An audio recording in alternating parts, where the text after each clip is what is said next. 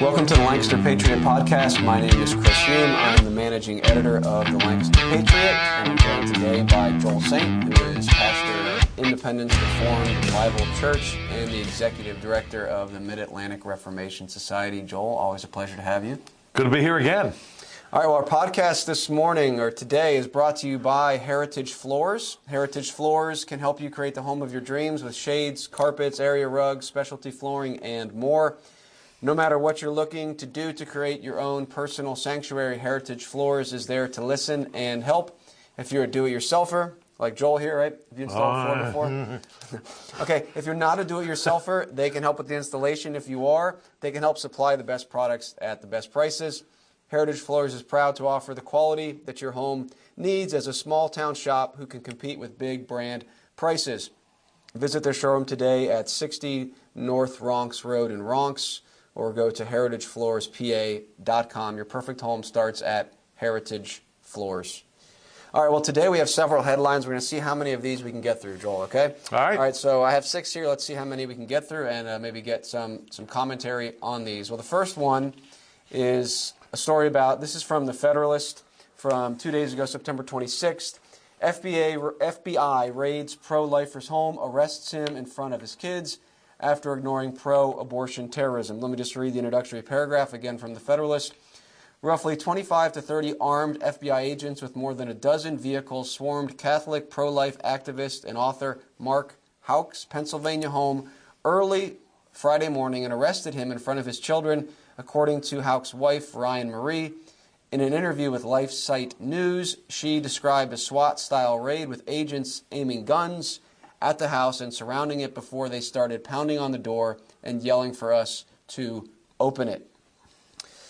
Now, the FBI Philadelphia spokesman did respond to that testimony and pushed back a little bit and said, quote, no SWAT team or SWAT operators were involved, but that the FBI knocked on the Houck's door. And then this spokesperson denied that there were 25-plus agents involved and that guns were pointed at Houck's family, but did admit that they did have their guns out and at the ready, and that there were as many as... Point them at the ground? There were as many as 15 to 20 agents at the Houck's home. So in any case... I'm already glad to know that there were not 25 to 30. There were only 15 to 20 to arrest one guy. I'm feeling better. Keep going. This FBI guy is convincing me.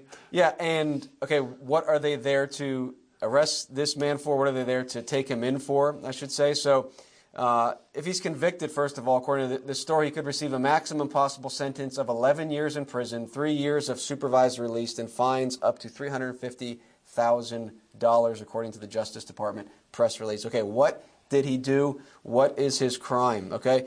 The arrest warrant shows that Houck is accused of attacking a patient escort at a Planned Parenthood facility in violation of the Freedom of Access to Clinic Entrances, or FACE Act, a federal law used to restrict the actions of pro-life protesters and counselors in front of abortion facilities.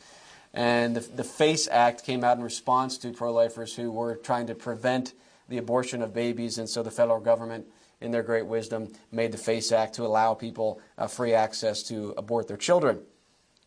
Now, his wife then talks about how, what this incident was, that on several occasions he took his then 12-year-old son to the sidewalk of Planned Parenthood, and there was a pro-abortion protester who would, quote, say crude and inappropriate and disgusting things, according to his wife, to Mark's son, and other vulgarities that she didn't want to repeat. And this went on for weeks and weeks, despite Mark Houck's repeatedly telling the man to stop harassing his son. And his wife says, quote, he kept doing it and kind of came into the son's personal space.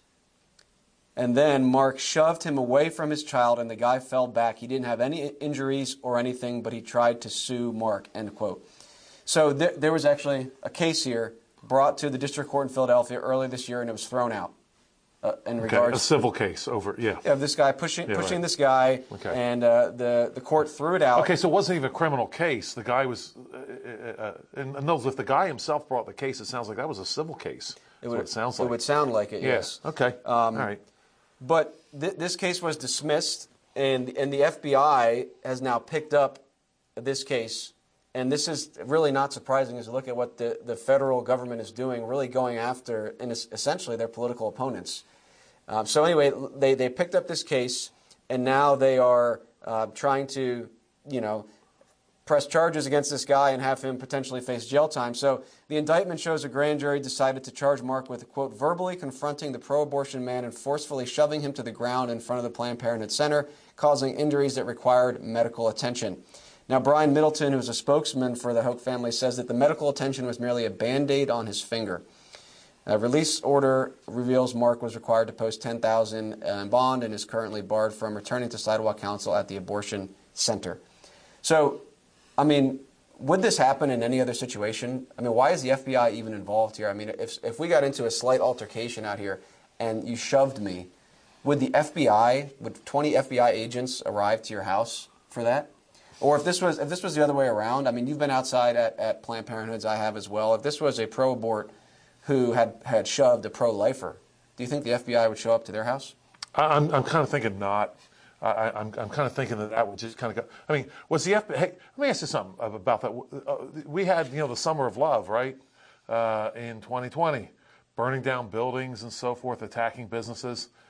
Was the FBI even involved? I can't remember. I can't recall that they were. I mean, as I recall, local police officers may have been involved. I don't remember any FBI involvement in that. And there you're burning down buildings. People are getting really hurt. Rocks are being thrown, for Pete's sake. Bricks through windows. People are going to get hurt. Some people were murdered. I don't remember the FBI being involved.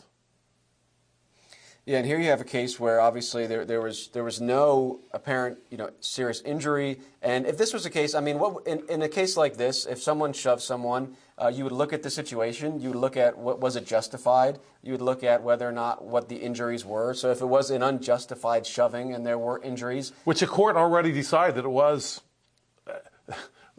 Whatever happened, it didn't justify a lawsuit.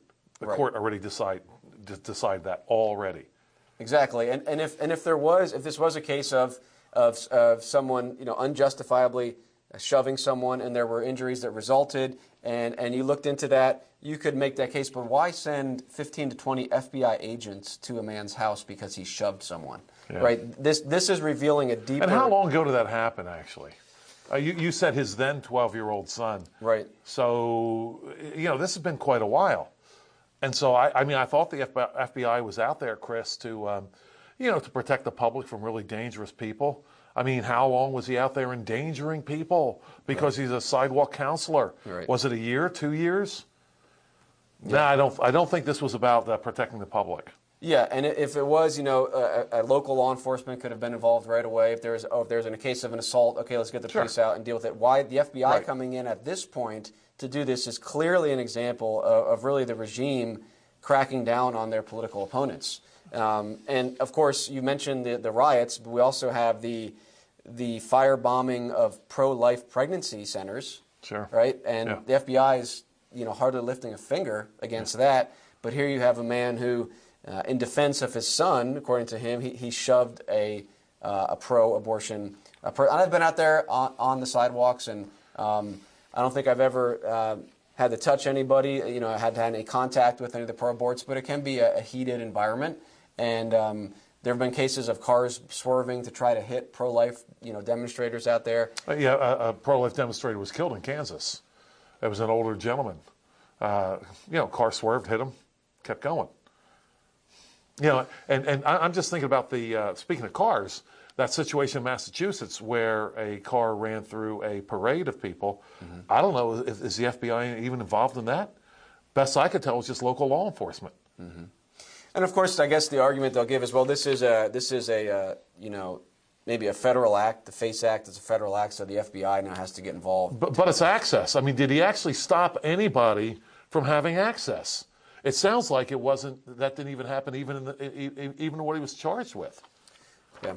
Exactly. So I'm sure more to come on this. That's the story about, I hope I'm saying his name right here, Mark Houck, who his home was raided or accosted by FBI agents, at least 15, perhaps up to 30, because of his interaction with a pro-abort outside of a Planned Parenthood, which was in Philadelphia, I believe, and we'll see what happens with him. So anything else on that before we move on? Yeah, I mean, this is just about intimidating, like you said, political opponents. That's all what this is about. there's a lot of questions this raises. First of all, should there be, when I raise this question, should there be an FBI?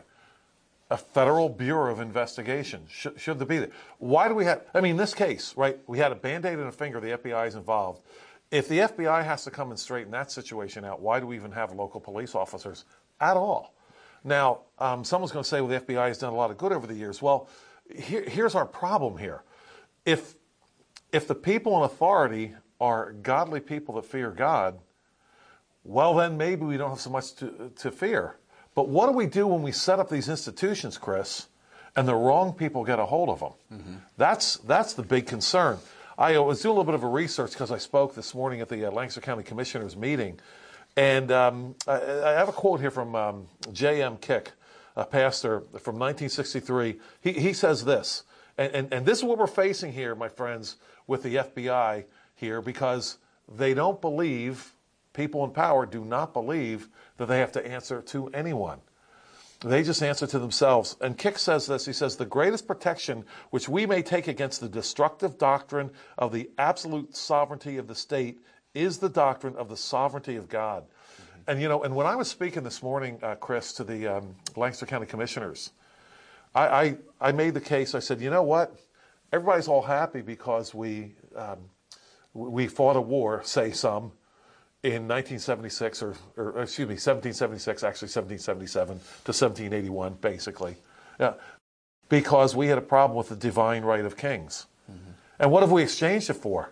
I think we've exchanged it for the divine right of Congress, or the divine right of the president, right, or the divine right of the FBI here. Thanks a lot. We haven't improved anything. He goes on to say this, only God is sovereign in all spheres of life and has decreed the limits of state and church jurisdictions.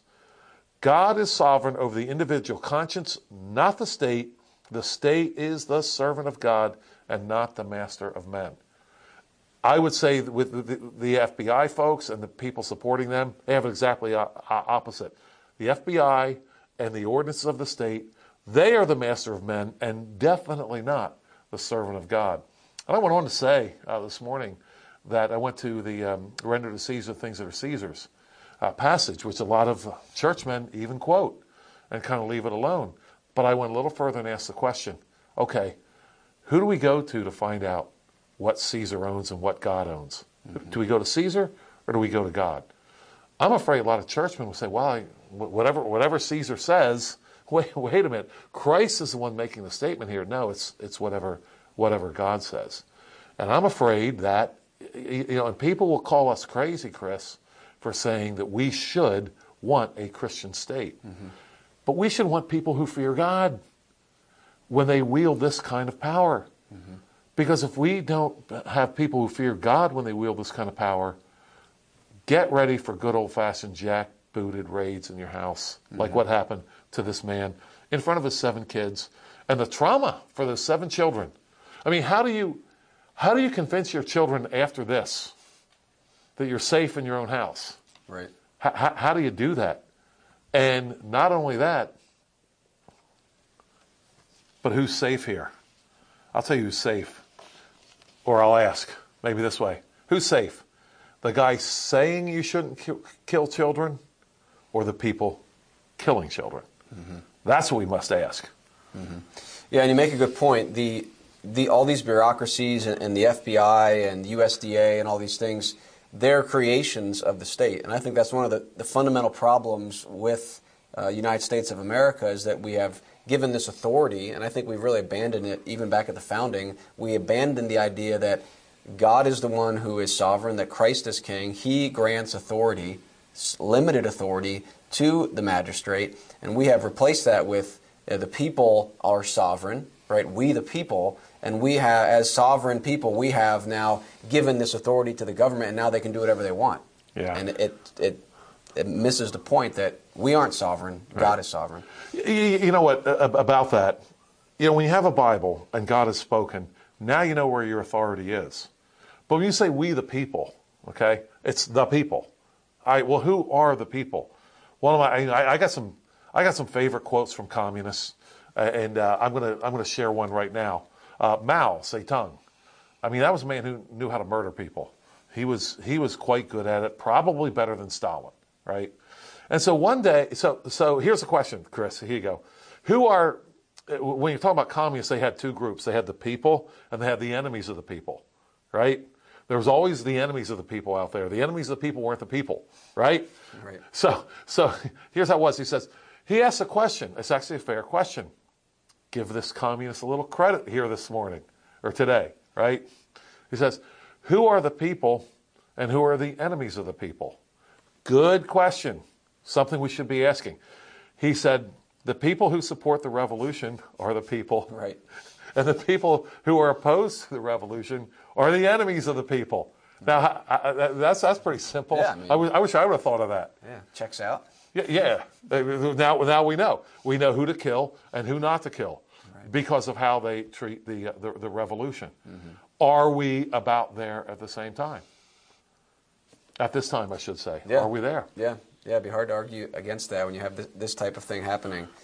Well, we got to move on from that. Maybe we can come back to this story in the future. Let's go to our second headline today, and that is that Lancaster City has approved a flag ordinance. Okay, so back in August, they proposed this rule to ban religious flags from city property. All right, for those of you who don't know about it, this was on August 9th. They put it forward. There was hardly any comment, and then I believe it was September 13th. They approved it. Hardly any public comment. I did contact the president of the council there, Smith Waddell. Did not get a response. I also contacted Councilwoman Walsh, who I believe put this forward. Did not receive a response either. And just to spend just a couple minutes on this, maybe not too much time, the ordinance prohibits flags of a particular religious movement or creed, flags of a political party, and flags that enable violence, discrimination, prejudice, or racism, and some other things as well. And their whole argument here is, well, Wait a minute, a flag enables violence? Yes, according to this ordinance, there are flags I wonder what flag they're talking about. Okay, well, anyway, I'm sorry, go ahead. Yeah, well, that brings up an important point. But so their argument is, well, flags on city property is public speech, it's city speech, it's government speech, and so we need to make sure that any flags we fly accurately, and here's a quote from actually the meeting on September 13th, that they want to make sure that no flags are, quote, in contradiction to express values of the council. Okay, so the council is deciding what flags go up, and I think it was one of the same council members who said that they proudly fly flags outside City Hall to support causes. So at issue here is not whether or not the city council and the city government of Lancaster should fly flags that support causes. They're granting that they want to do that. This is not an ordinance saying, well, let's not fly any of those flags. Let's just fly the American flag or the state of Pennsylvania flag. That's not what this is about. This is about saying there are certain flags we don't want to fly and there are certain flags we do. And as I said, we don't need to spend a ton of time on this, but it was very interesting that what is outlawed would be any flag that represents Christianity, right? A religious movement or creed, Christianity would be outlawed. But a flag that, and this is what I was trying to get comment on these council people on, was what about the pride flag? Is not the pride flag a flag that represents a creed, a belief? I would argue it is. Pretty sure. Yeah, there's a belief there somewhere. Pretty sure. And so the vote was unanimous. Everybody agreed, yeah, let's agree to this. And so I just kind of want to point this out and maybe just have you make a brief comment that the city of Lancaster has essentially said there will be no flags that support any sort of or endorse any religious belief. Mm-hmm. However, flags that support homosexuality or LGBTQ whatever will likely be allowed. I mean, and it was strikingly absent from any discussion. Mm-hmm. And that's what I tried to get them to comment on, because they did. The city of Lancaster hung up 2 pride flags from the visitor center this summer, and so none of that was discussed. But when they made comments, well, we want to fly flags that we approve of, and we'll proudly fly them. And the president, of course, Biden's flew pride flags on federal property, so they have their precedent to look to and say, well, we'll still fly them. But yeah, maybe just comment briefly on this, Joel, on the idea that here we have Lancaster City voting to prohibit the flags that would represent Christianity, and they'd say, oh no, any religion, well, of course, except homosexuality in that worldview. And also, as you mentioned, flags that would enable violence, discrimination, prejudice, or racism. So I could imagine if there was a flag celebrating traditional marriage, that would be enabling violence, discrimination, prejudice, and probably racism too. So just give a couple comments on that before we move on here. Yeah, I'm sitting here thinking, how did we get here? How did we get to this point? And I would argue back in 1963 and even before that, but I want to go back to 1963 and prayer and Bible reading getting thrown out of schools. And that myth of neutrality, that idea that we can be neutral. How is it that even the Christian community back then, for the most part, went along with it? Because the argument was, well, we're keeping out all religions. Mm-hmm. Okay, so it's fair. How is it that the Christian community could go along with that when God is sovereign over all? How can you possibly talk neutrality? You think God is neutral when it comes to education? Can we be neutral about right and wrong, about good and evil? Can we not go to the scriptures? Where are we going to go? Are we going to go to the state? Are we going to go to the, I think I wrote down the phrase here, the express values of the council? Right. Now that sounds like a reliable source to get our values of right and wrong. They could change tomorrow. Chris, going back to the beginning of this, it's that Christians bought into the idea of neutrality and gave up the idea that Christ is sovereign over all.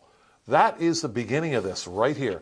And if we decide that Christ isn't sovereign, or if the Lancaster City Council decides that they are sovereign, and that, Chris, that's a phrase right there, the express values of the council. That is a claim to sovereignty. That's what it is. God who? Scriptures who? Mm-hmm. That's what we're going. That's what's happening here. Christians had already. I don't blame Madeline Murray O'Hair and those people that brought lawsuits against schools for reading the Bible in school back in the 60s. I mean, I do, but I blame the Christian community much more for standing back and saying, okay, we can have education here without recognizing the fear of the Lord, which is the beginning of wisdom. Chris, the Christian church would have already had to have backed off from that position. They would have had to already accepted the idea of neutrality for even the general populace to even go for something like that. And so now here we are. And so the Lancaster City Council isn't doing anything that the Christians have not already acquiesced to here, Chris. They've already agreed with this.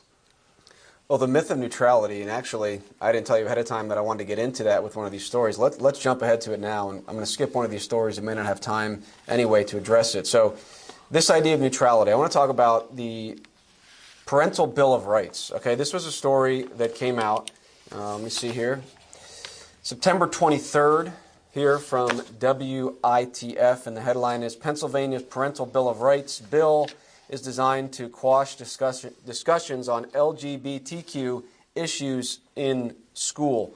Let me just read the first part of this here. A group of Republican lawmakers is pushing for legislation to limit how public schools teach topics on gender identity and sexual orientation in classrooms. In a rally on Tuesday, Representative Stephanie Borowitz and other GOP lawmakers were joined by conservative groups and parents to introduce HB 2813, the so-called Parental Bill of Rights, which would require classes at school to be age appropriate and prohibit topics on sexual orientation and gender identity in kindergarten up to 5th grade. Okay, now, so this is House Bill 2813, Joel, and then there's also Senate Bill 1278. Okay, and I actually spent a little time a couple months ago looking into the Senate Bill 1278, so I kind of want to jump right into it based on what you brought up about neutrality. So the argument here is, actually, let me step back for a second because I got to address this. So in the House bill, it says, in the actual text of the bill, it says the General Assembly, and again, this isn't a law yet, but this is what they're trying to put forward. The General Assembly finds and declares that it is the fundamental right of a parent or legal guardian of a student to make decisions regarding the student's upbringing and well-being. I just want to stop there for a second because these are Republican lawmakers making this claim. And if they truly believe that, then why are they not abolishing these homeschool regulations that are so strict in Pennsylvania. This is, to me, is just another example of this political talk. It's just rhetoric. They don't actually believe this. They believe that the government should still be involved in the education of children. And if they truly believe that it's the fundamental right of the parent, not the government, then parents would not have to bow to the government in order to educate their children. I just wanted to point that out. Yeah, so we still have to, if I have to ask permission of the state, forget about whether or not the state generally grants me the permission, and it's a formality. If I have to ask permission of the state for anything that has to do with, and I wrote it down, the upbringing and well-being of my children, then that is an implicit statement or admission, if you will, that's implicit, if not explicit, that they own my children. As we've said before, we changed their diapers, got up in the middle of the night when they were crying, right? And now I have to ask their permission about the upbringing and well-being of my own children.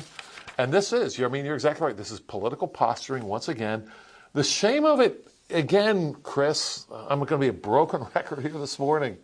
The shame of it is I'm not so upset at the posturing politicians and grandstanding politicians. It's that so many parents will even go along with this and think they're making progress. The state has reached so far into their family, and when a couple of politicians say, oh, okay, you've gone a little bit too far here, we're like, oh, we're all happy about it now. Oh, good, let's all get together on this. Here's a plan. How about this? How about let's have a separation of school and state? How about that? That way, I'm not paying all those horrific taxes for an education I don't even want, Chris, which is wicked and vile in itself. And then, you know what? Everybody wants to send their kids to the public school, let them pay for it. And the people that don't want, let us keep our own money. How about that? But no, here's the thing. I know, oh man, okay. By the way, if you didn't listen to our podcast on education, socialism, go listen to that. There's a lot there. But go ahead. Yeah, here's the thing. If we're going to pay for an education we don't want, we're making a mistake, Chris, when we say, well, hey, politicians, that's our money. Be careful how you spend our money. No. They get their money at the point of a gun. They get their money saying, if you don't pay for this money, Joel, these property taxes, you and your children are going to be out on the street in the name of children. So can we at least stop saying that's our money? Not anymore.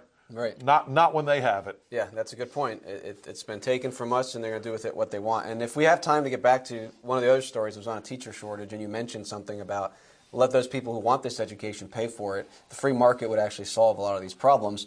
But back to this here now. Yeah. I just wanted to bring it up because it was in this bill, and this is what they do. People say, oh, this is great, parental rights bill. And the same thing in Florida. I had a lot of problems with that bill that Governor DeSantis put forward. And this is one of the reasons for it right here. This bill says, a school entity may not offer instruction on sexual orientation or gender identity to a student in kindergarten through 5th grade. Now, I have a lot of other problems, as you've already mentioned, about the whole fact of government education.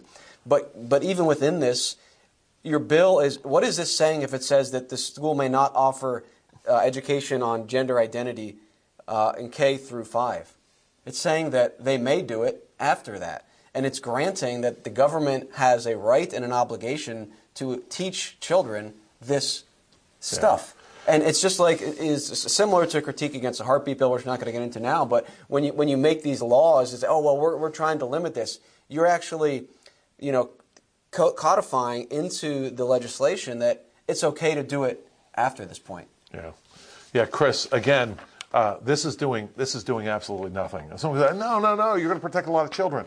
You know what? 2 years from now, there's going to be a little bit of language slipped in somewhere that, forget about 5th grade, how about after 3rd grade or whatever? And before you know it, you're going to be right back to where you were. But the politicians have gotten what they want. They've gotten to be able to grandstand and act as if they are all about parental rights. Think about it. We need a parental bill of rights. Right. How did we even get here? We need a special bill to declare that parents have rights. Chris, you have lost the argument horribly as soon as you admit that what is needed here is a parental bill of rights. You've already lost. Well, you said that, okay, in a couple of years there'll be some, vague language or changes. Well, actually, it's already in here. Great. So we have Senate Bill 1278. This was introduced by Senator Scott Martin and Senator Ryan Ament, among others. You also have Corman, Phillips Hill, Stefan. So here you have your Republican legislatures, if you will, and they are putting forth this bill saying, okay, and this kind of mirrors the House bill in some regards. And this bill, I mean, it's just absolutely worthless. I mean, some people might think I'm being overly critical, but so this bill, the Empowering PA Families and Education Bill, okay, and there's so much here. I know we don't have a ton of time. Let's try to just address a couple things here.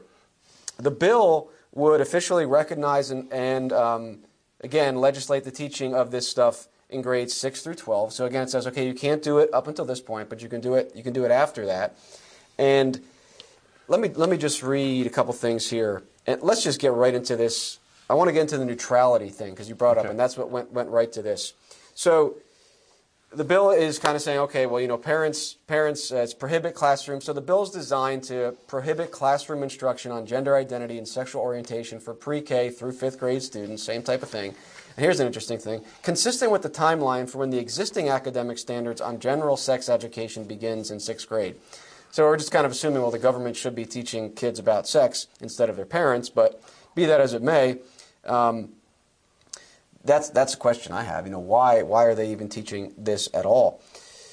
But Almond has a website. On his website, he talks about this bill, and this is where it's interesting. He says on his website that the bill would not ban discussion of sexual orientation and gender identity in school settings. And this is a quote from Senator Almond. He says, we don't prohibit organic conversations, end quote. He said that according to CBS News Pittsburgh. And he says, quote, we don't prohibit certainly teachers responding to questions.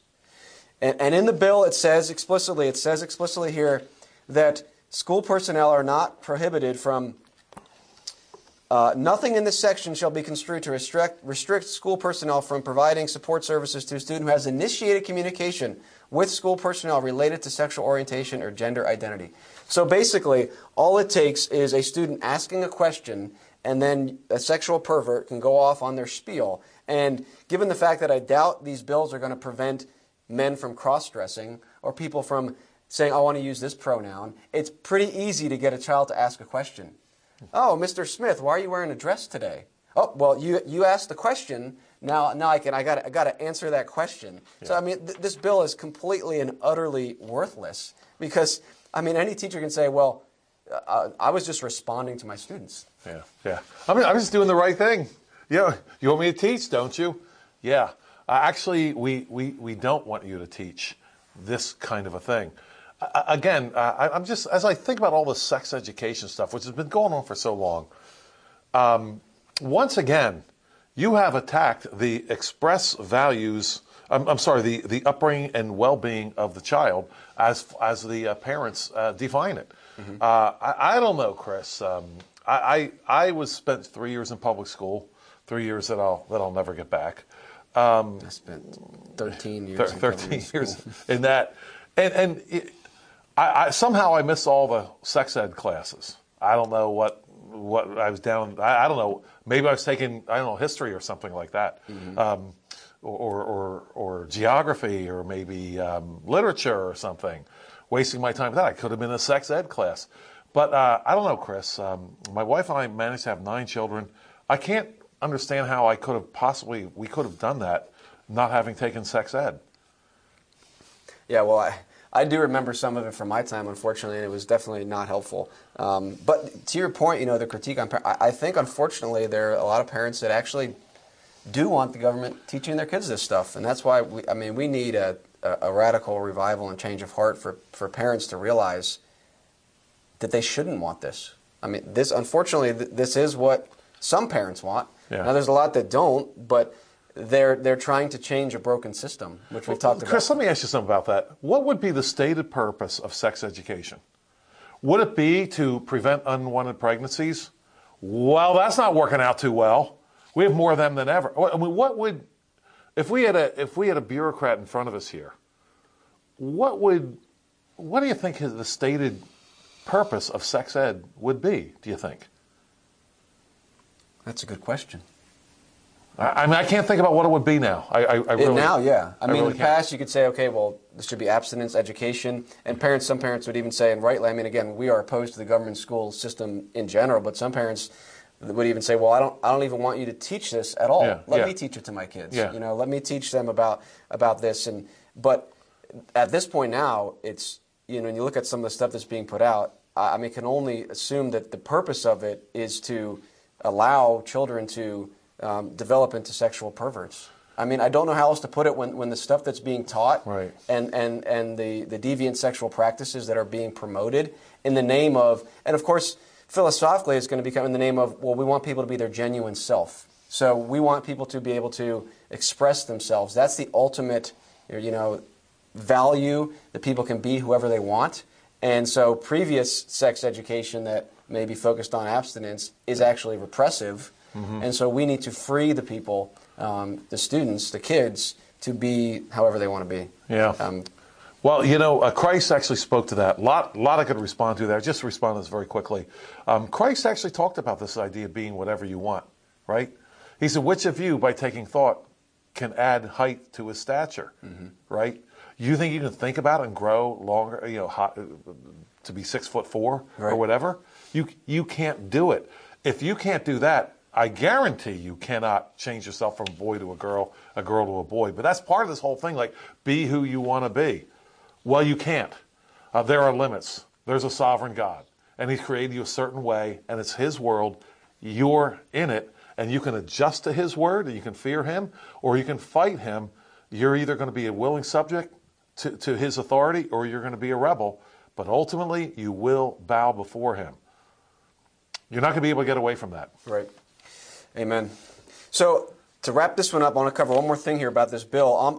He says, okay, well, no, these discussions will not occur without the knowledge and consent of the parents, you know, parental rights, and that's the big thing. But, you know, organic conversations, they're not going to be limited. I mean, what difference does it make ultimately if and this was kind of the thing with CRT, like, oh, no, we don't have any CRT curriculum. We're not teaching that, but you're still teaching it. And same thing here, like, what difference does it make if it's an endorsed part of the, you know, the textbook, or it's just something that the teacher wants to inject into the classroom, which many do, unfortunately. Many do not, but many do, and as the scripture says, bad company corrupts good morals. I mean, you have these people that are teaching these doctrines, and they're happy to do so. They want to spread this. So it's worthless. It's not going to prevent anything from happening in the classroom. Again, you know, every time that some sexual pervert wants to cross-dress, well, they're asking me a question. So that's completely pointless. Chris, to your point, what really is the point? And you basically said, well, to create perverts. Well, you know what? If that is the point, it is working. Certainly. It's working wonderfully. It is, yeah. I mean, and there's so many, I mean, ultimately, as you said before, the main reason for any of this is people's enmity with God. But then you can start to see all these secondary, issues. For example, money. I mean, these quote unquote sex change operations, which is not possible, but these mutilation surgeries. Yeah. There's a lot of money to be had in that, and these medical facilities are, and you can find them on record saying, well, there's a lot of money here because there's so much follow-up required. Because if you mutilate someone, it's not a simple operation that, okay, yeah, I got this stitched up and I'm done. I never have to go back to the doctor. Yeah. It's something where you are fundamentally altering and mutilating someone's body. That's years, and you'll never be free. You'll never recover from that. And so you'll be back to the doctor, making a lot of money off of it. So there's so much here that under the scenes, ultimately under the surface, but the main reason is people are opposed to Christ and His law.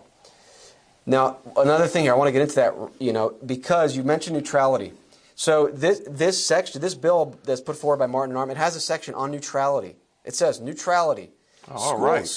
School. I mean, right there. School personnel must remain neutral. Here we go. And use existing, familiar, and well-defined constitutional framework applicable to religious beliefs in public schools for matters relating to sexual orientation and gender identity to prevent government endorsement of beliefs about sexual orientation and gender identity in public schools. I mean, that's laughable. Right? Like so I mean, here's Senator Ahmed. He's trying to posture himself as saying, okay, and he may be opposed to this stuff in the school. I'm not questioning that necessarily. But here he is saying, okay, we need to prevent this, these teachings from happening.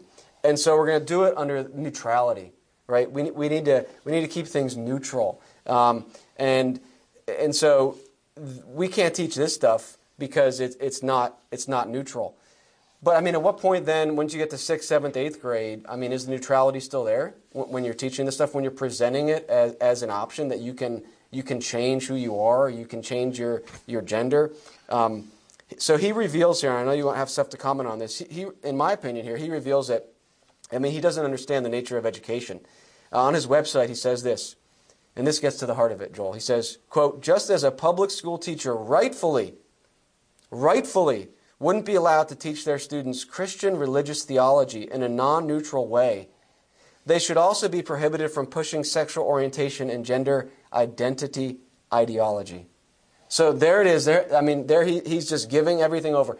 You cannot teach the Christian worldview, right? And if the liberals would accept what Ahmed said, and they do, they say, yes, you're right. You can't teach that. Yeah. You can't teach that God created male and female, because that is Christian religious ideology, which I have no problem saying it is. It's also the scientific reality, but it is that way because God made it that way. And so Ahmed's saying, well, we got to be neutral. We can't teach Christian religion, and so therefore that's why we can't teach this sexual orientation in a non-neutral way. But if we teach it all in a neutral way, then we're good. I think Ahmed needs to go read the Bible. Right? There's nothing about Christ that's neutral, and he has fallen for the myth of neutrality, which Rushdoony said is one of the most pernicious myths that humanity has ever experienced. It's such a wonderful lie because it's nice and believable. But as soon as you say neutrality, then, and I would argue, Chris, that that's all the serpent did in the Garden of Eden. That's all that he really did. Has God really said? And once the attraction of neutrality is, now I get to make the decision. I get to be the arbiter of right and wrong. That's why it's so attractive to so many people. It puts me in the driver's seat.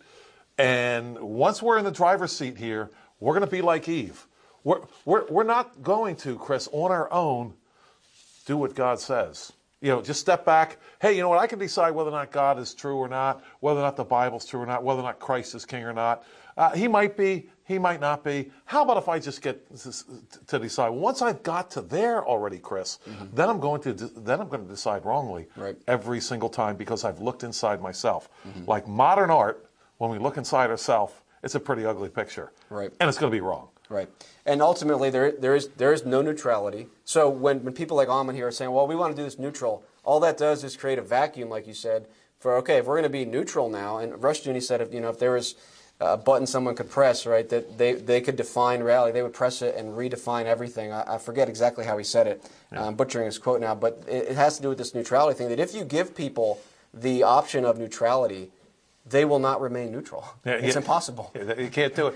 Well, I'm intrigued with what he said, because you listen to people long enough, they can talk neutrality all the time, but you eventually find out what they really believe.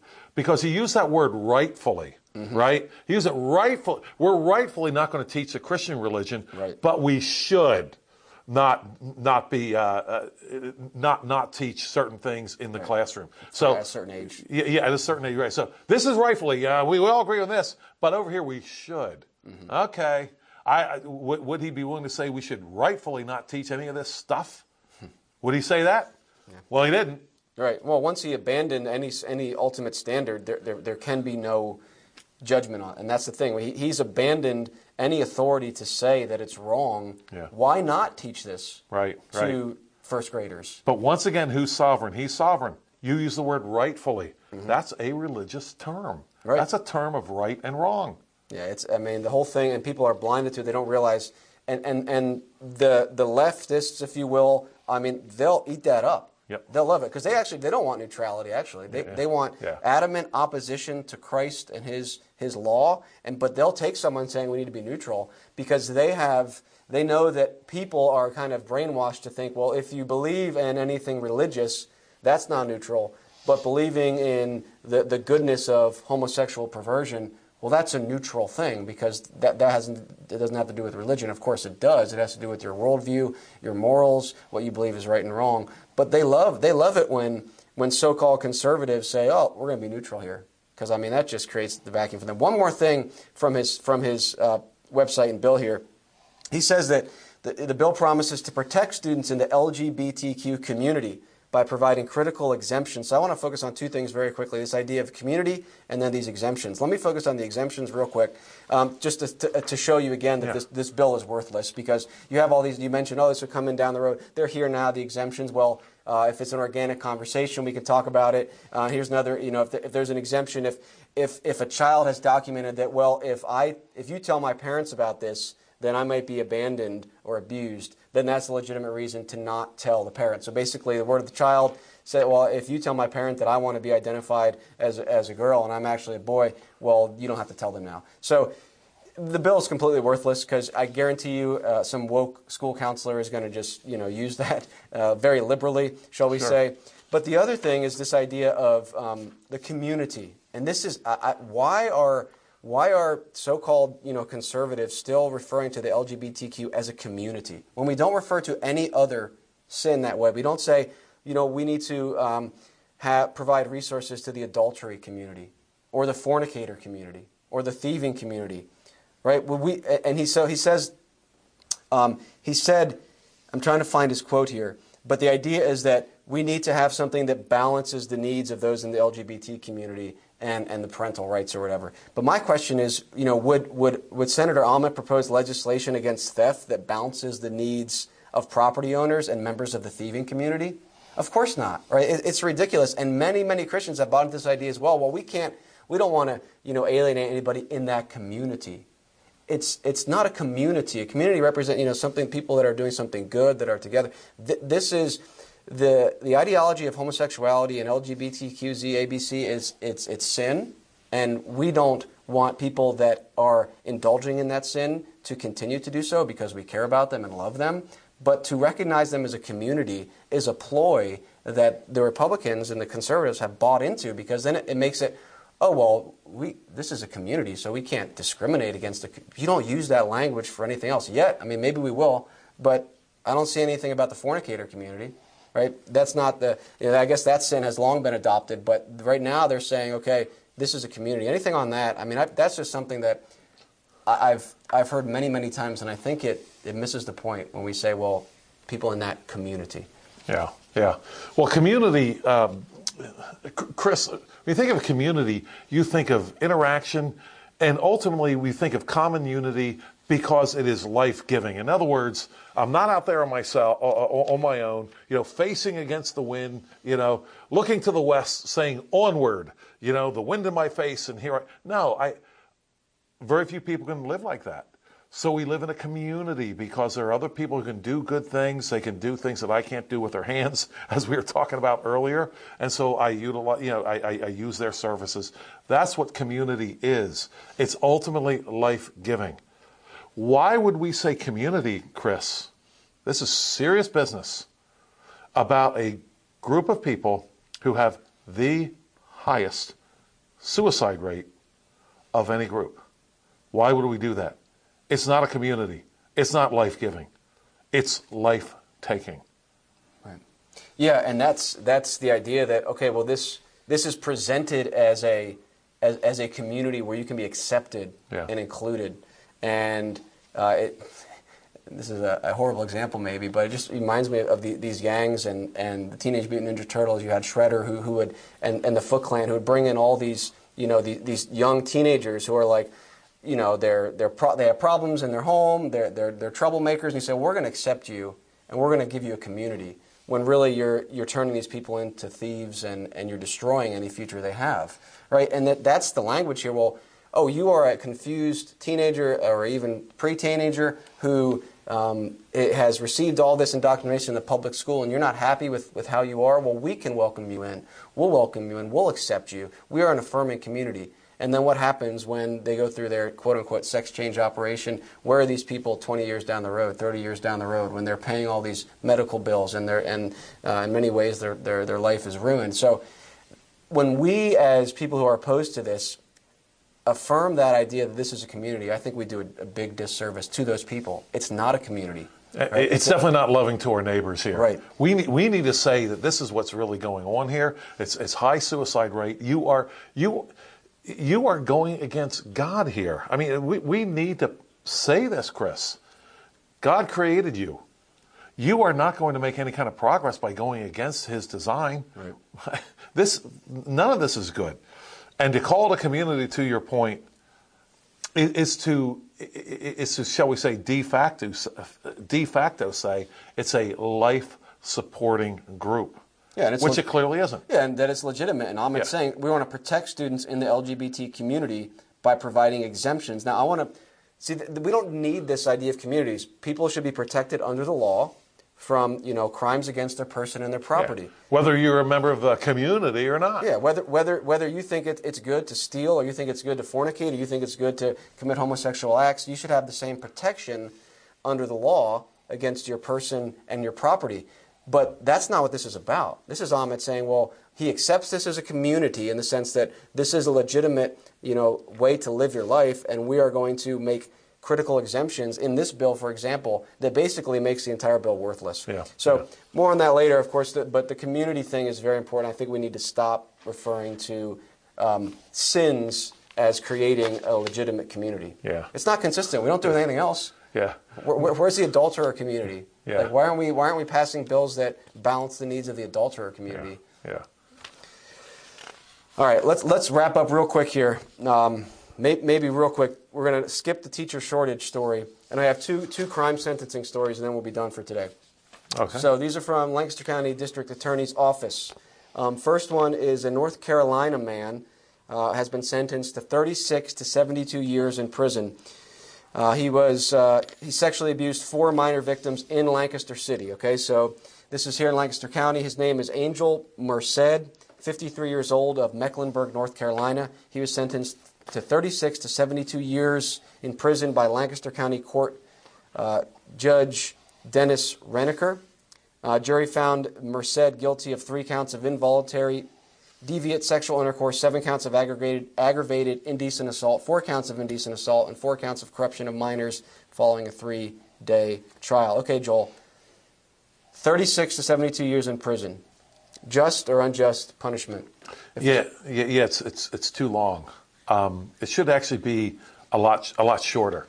How much shorter? I think Christ has spoken to us about this. Here's Christ talking.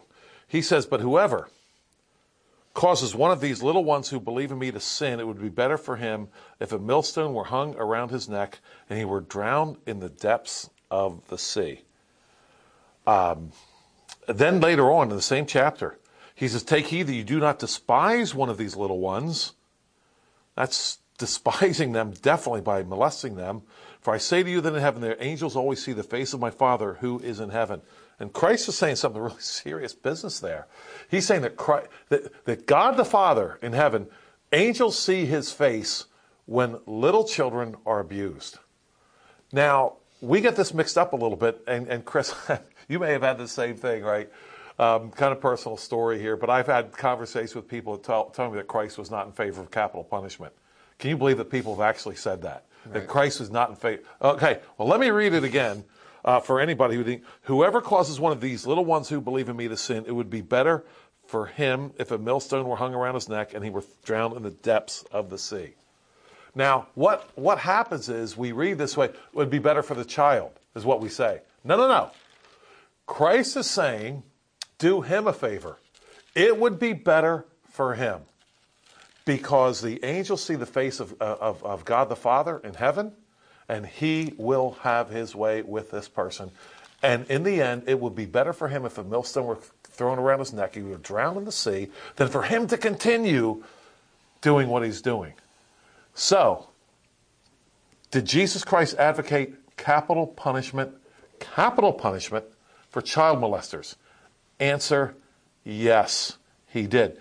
And I'm no, criminal psychologist here, but I've read this, and maybe you can comment on this, Chris. I'm sure you may know a lot more about this than I do. I understand there are 2 type of offenders, at least, there may be more, that can never be rehabilitated. Doesn't matter what you do, they can't be rehabbed. One is counterfeiters. They'll go put them in jail. They'll come back. They'll do it again. And the other is child molesters. Doesn't matter what you do, they're going to do it again. You know what? If that's the case, then what Christ says here it already makes sense because it's the Word of God, makes even more sense. So yeah, 36 to 72 years, way too long. Too long. Way too long. It should be a capital offense, which would, have a chilling effect on other child molesters, which would be a good thing. Right. Not a bad thing.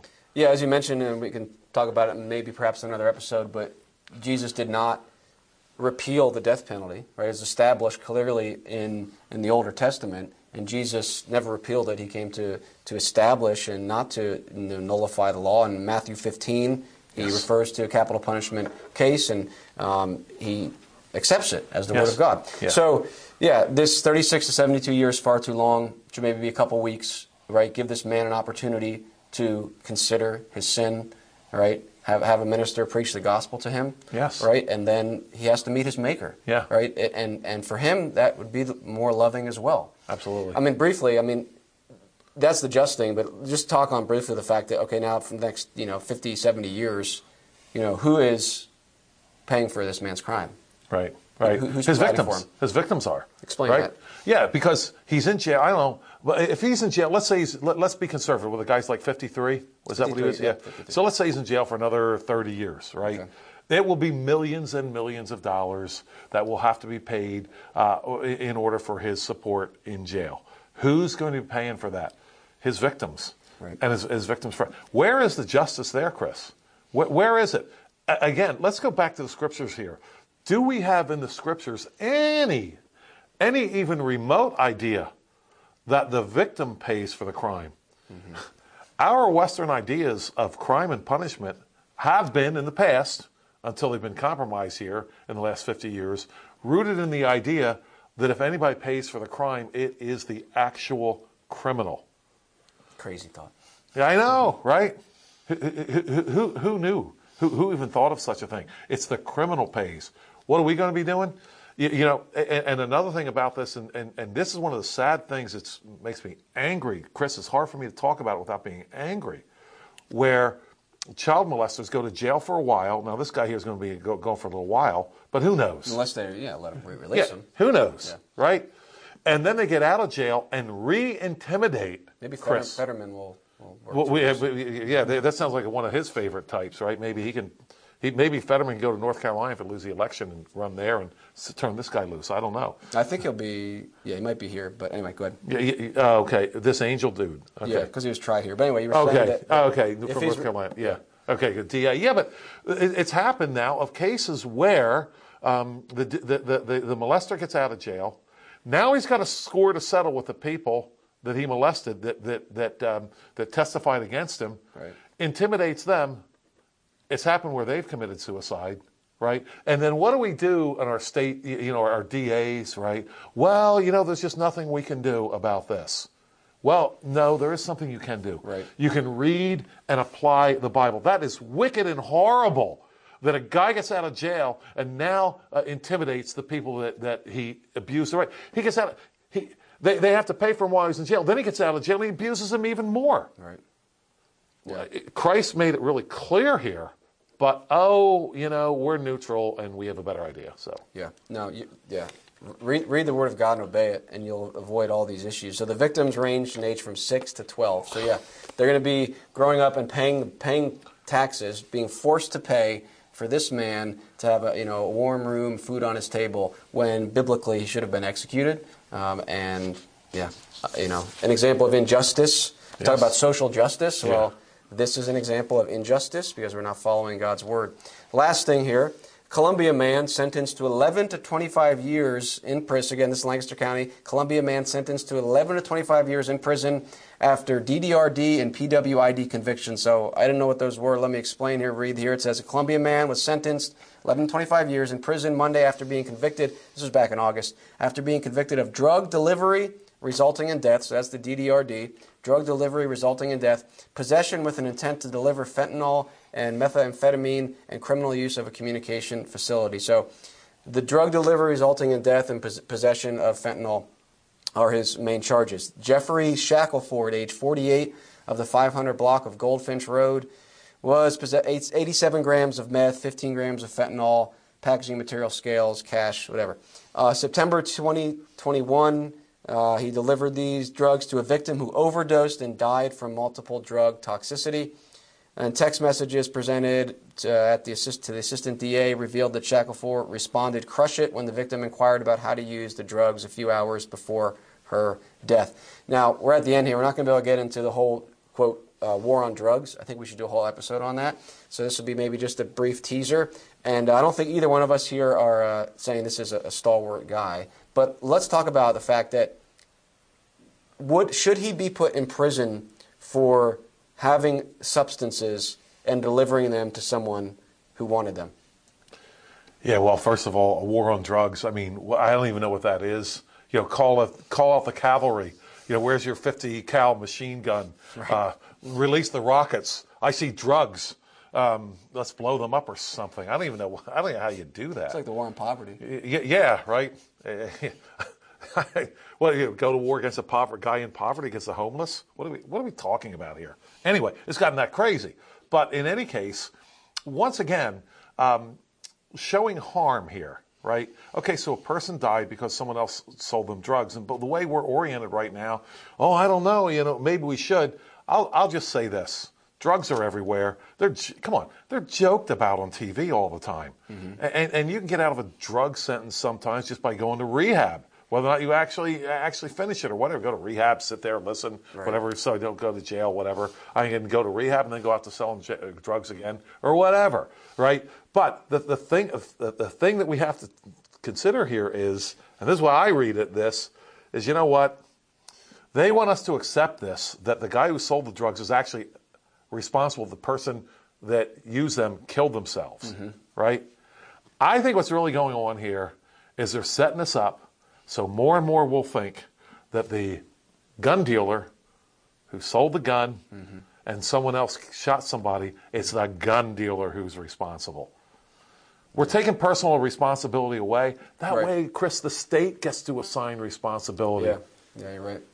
Yeah, that's an important point. I don't know if it was Rush Jr. or North. I'm sure probably both of them did that. Once you take personal responsibility away from the people, now the state is in charge. And so anytime something bad happens, it's really kind of the state's fault because they didn't have a good enough law.